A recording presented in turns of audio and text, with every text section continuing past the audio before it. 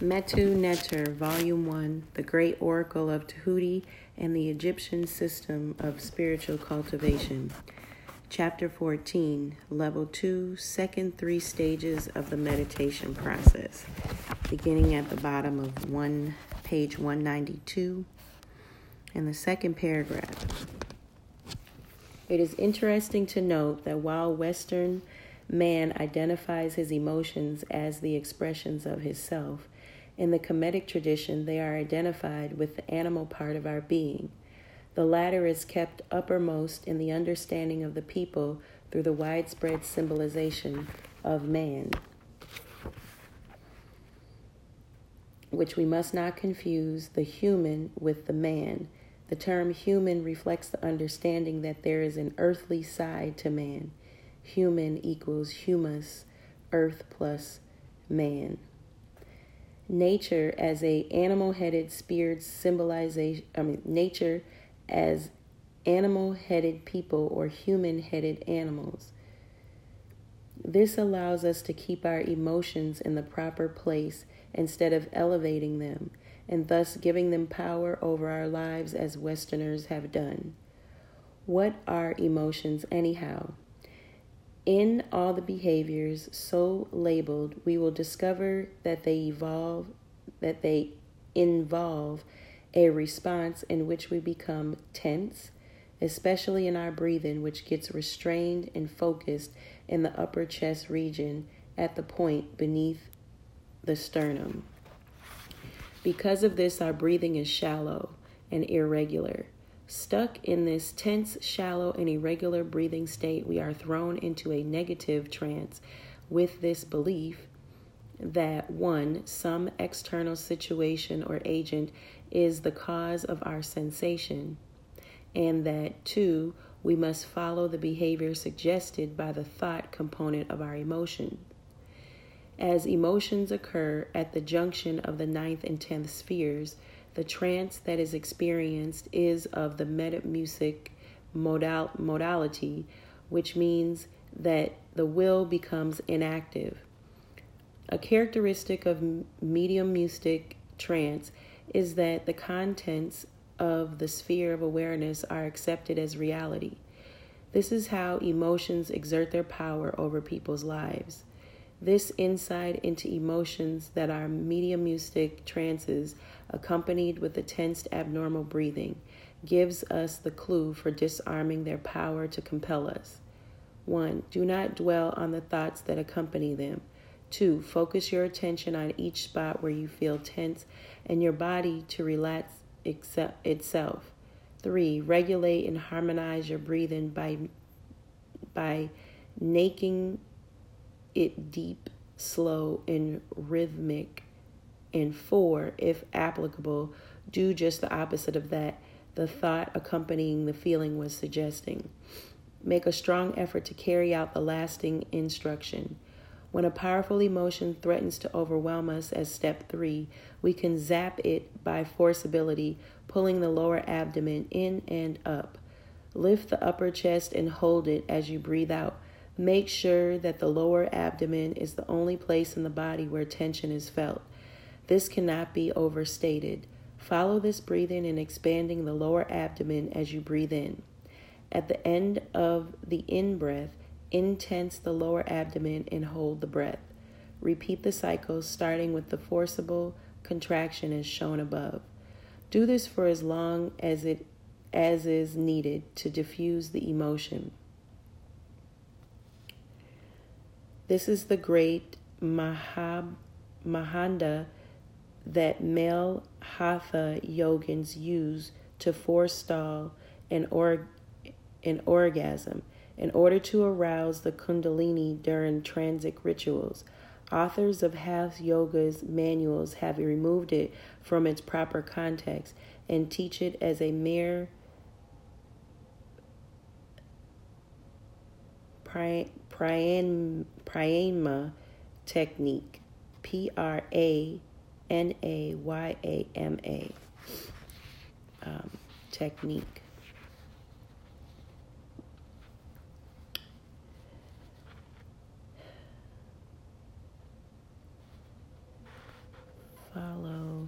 Sorry, I lost my place. Okay. It should not require any repetitions. Its effectiveness is due to the fact that the forcible contraction of the lower abdomen applies pressure to the neurogastric nerve, which stabilizes the activity of the heart and sends a reflex stimulus to the waking center of the brain and the cerebral cortex. This manipulation of the nervous system serves to awaken the person from the mediumistic trance of emotion, as it is the basis for inducing waking trance. Another important goal of the Men of Ab meditation system is the sharpening of mindfulness. How many times haven't you said to yourself that you will not indulge in a particular habit, only to find yourself knee-deep in the act before you remembered your pledge? A simple yet very effective technique consists in taking away something that you like very much from yourself for each infraction. Another extremely useful exercise that it is a must consists in going for several days without laughing or smiling. Because these emotions are so powerful, the ability to ignore them gives the individual a great deal of skill in handling the negative ones. Beyond the issue of emotional transcendence, the practice of ignoring our emotions strengthens our awareness of the duality of our nature. Through the Men Ab meditation, we have repeated experiences of the fact that on one hand, there is a part of our being saying, I will not allow my body to follow the impulses to laugh, cry, while there is another part that is generating these impulses independent of our will and consciousness. This is the objective reality behind the term individual. Indivisible duality. Pert M. Eru. It was noted at the beginning of this chapter that the first 3 stages of meditation employ the mediumistic trance technique. It is based on putting the will in the left hemisphere of the brain, our syllogistic and analytical information processor, to sleep. Although this enables the implantation into the spirit of suggestions for changes in behavior, because there can be no opposition from the slumbering, segregative, and analytical thinking-dominated will. The absence of these faculties makes it impossible for us to consolidate our knowledge. We have seen that the latter cannot be attained in the normal waking state, as full wakefulness and concentration is not achieved in this state. To attain full wakefulness, upon which insight and the efficient use of the will depends, we must triple our oxygen intake and reduce the flow of the life force to the voluntary organs of the body. The increased supply of oxygen gives us a degree of internal wakefulness far exceeding that of the normal waking state. This is why the waking trance was called Pert M. Eru, becoming awake or coming by day. By the Kometans, besides giving us the insight and clarity of perception to transcend the host of false beliefs clouding our understanding, this mode of trance also provides the force and vitality needed for the successful carrying out of our need. This is especially needed at the crossroads situation spoken of earlier. It is then that our 8th and 10th spheres overwhelm us with the fear of losses and harms that we will incur if we live according to the divine truth. The successful practice of the Men Ab meditation process and the waking trance are foundations of the following meditation stages. The meditation at this stage involves going into trance with the Heka, Ong, Ring, Hering, as we go into trance, visualizing ourselves as Eru, resisting or destroying the animals that symbolize our emotions. See Appendix A. Level 2 of the meditation process, Stage 5, Sphere 5. In this stage, we use all of the techniques developed in the preceding stage to establish our sense of justice. The ability to give justice depends on our skill in ignoring fear and anger, i.e., it depends on a skillful and vitalized will. An analysis of all acts of injustice will reveal an underlying fear or anger at work. Thus, we see once more how important is the return of our identity to our true self, which is essentially free of emotional and sensual conditionings. It must be also noted that to the degree that we can give justice to others, to that degree we will receive spiritual protection from the injustices of others. The meditation at this stage involves going into waking trance with the Heka Hirling, while visualizing ourselves as the deity Herukuti in the act of destroying the animals symbolizing our fear or anger.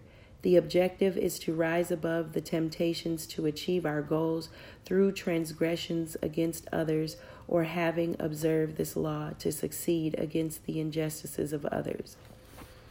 Level 2 of the meditation process, stage 6, sphere 4. While the preceding stage corresponds to our ability to detach ourselves from our person by sacrificing our personal interest for the sake of being just to others, this stage demands an even greater act of detachment. We are here called upon to rise above our egotism by sharing with others. It is not uncommon at this stage to find ourselves as a result of rituals and meditations at a crossroad in which the circumstances make a clear, inarguable argument for us to share with our enemies. In fact, this is the highest test of our ability to truly love, i.e., to give not seeking anything in return, but to fulfill a genuine need. To be able to share, especially in such challenging situations, is not only a revelation of our transcendence of our persons and the understanding of our oneness, it also liberates a great deal of energy, which is in turn used by the Spirit towards the realization of the meditation objective. It is important to realize that beginning with the 4th stage of the meditation process, the detachment of identification from the person begins to be established. The person, with its characteristic set of emotional and sensual patterns of behaviors, is denied in order to assert the unconditioned self. At stage 5, sphere 5, the wedge is driven even further by our commitment to be fair with others, even if it means incurring great material loss. At this stage, the call to share with strangers and enemies alike drives our identity so far out of our person that we can almost begin to feel our true inner self. This budding experience of the indwelling intelligence takes on the form of a sense of joy and optimism that is independent of externals and success. In fact, as stated earlier, joy is the force that heals and brings success. Unfortunately, the majority of people reverse this relationship and make joy the result of being healthy and successful. The meditation at this stage, therefore, consists in going into trance with the Heka Ong Shring. The Heka Ong Shring is concealed in the name of the deity Sishat, which is an aspect of Ma'at. While visualizing yourself holding a scale in which your heart is in the open pan, equally balanced by a feather in the other. See the Ma'at card in this section of the oracle. The scale symbolizes the balance that must exist between all dualities in our lives. For example, between our personal and our self-interest, between our empirical information and our spiritual intuitions, between our left brain sequential verbal thinking and our graphic, spatial, and holistic thinking, and so on. A light heart, i.e., a heart that weighs no more than a feather, is a sophisticated symbol of the evidence of living truth. But what is truth? It is something to be attained through reading the scriptures or through dialectical argumentation according to Westerners. According to the African tradition, it can be only known through living. Man discovers truth by living according to the laws of his true nature. It is of interest to note that according to the Bible, man and God share the same qualities of being. This is a theme that is dropped as soon as it is stated. We read in Genesis 1:26, and God said, "Let us make man in our own likeness." It does not take much to realize that the likeness of God in which man is made cannot refer to man's physical image or to a set of personality qualities. Man, the likeness of God, must then be the formless, incorporeal, immaterial, spiritually unconditioned being. That is, why is it said, "Make not," quote, "make not graven images of God, thy Lord," end quote. The absence of emotional pressure from the immaterial, incorporeal, and unconditioned self is symbolized by the weight of the heart, equaling that of a feather, i.e., if there is no force motivating our actions, then we are not exerting our will, but our desire. We can illustrate this readily. Your doctor has placed you on a diet. One hand, you have a strong emotional and sensual pressure to indulge in the prohibited article of diet, and on the other, the cold, non-emotional truth embodied in your prescription. If you follow your desire and eat the prohibited food, it can be metamorphosized that your heart will be overpowered by a forceful cause. If instead you follow the truth, which does not elicit any pleasure, which in fact is strongly opposed by your weakness for the banned item, it can be metamorphosized that your heart has been influenced by a forceless cause, symbolized by the feather of Ma'at. The importance of this concept cannot be overstated, as the majority of the people believes that unless an idea has emotional or sensual force behind it, it should not or cannot be carried out. But the cruce of living truth is just the opposite. It matters not how unemotional or unpleased you are about the truth. If it is true, you can and must live it. The absence of emotional and sensual support for an idea simply means that our spirit has not yet been conditioned to generate such energies for it. Living an idea with an appreciation for the good it can do will in time lead to the generation of enjoyment for it. Last but not least, the symbolism contained in the heart's weighing equaling that of a feather refers to the will of being under the influence of the immaterial, hence weightless and unconditioned self, as opposed to the very material, hence heavy and conditioned person. It symbolizes then that the individual has succeeded in establishing his identity with the indwelling entity. As this entity is the individual's share in God's essence, his established identification with it qualifies him to pass on to the highest three spheres of the tree of life, representing the divine faculties of omnipotence, omniscience, and omnipresence, which man shares qualitatively with the Supreme Being. Had his heart weighed more than a feather, he would then have evidence that his actions were motivated by the emotional part of his spirit. In the Kemetic metaphorin of the weighing of the heart, this failure is followed by the devouring of the heart by the beast Aumam, which is part crocodile, hippopotamus, and lion. It is a symbol of the destructiveness of our emotions. Here ends the reading, chapter 14.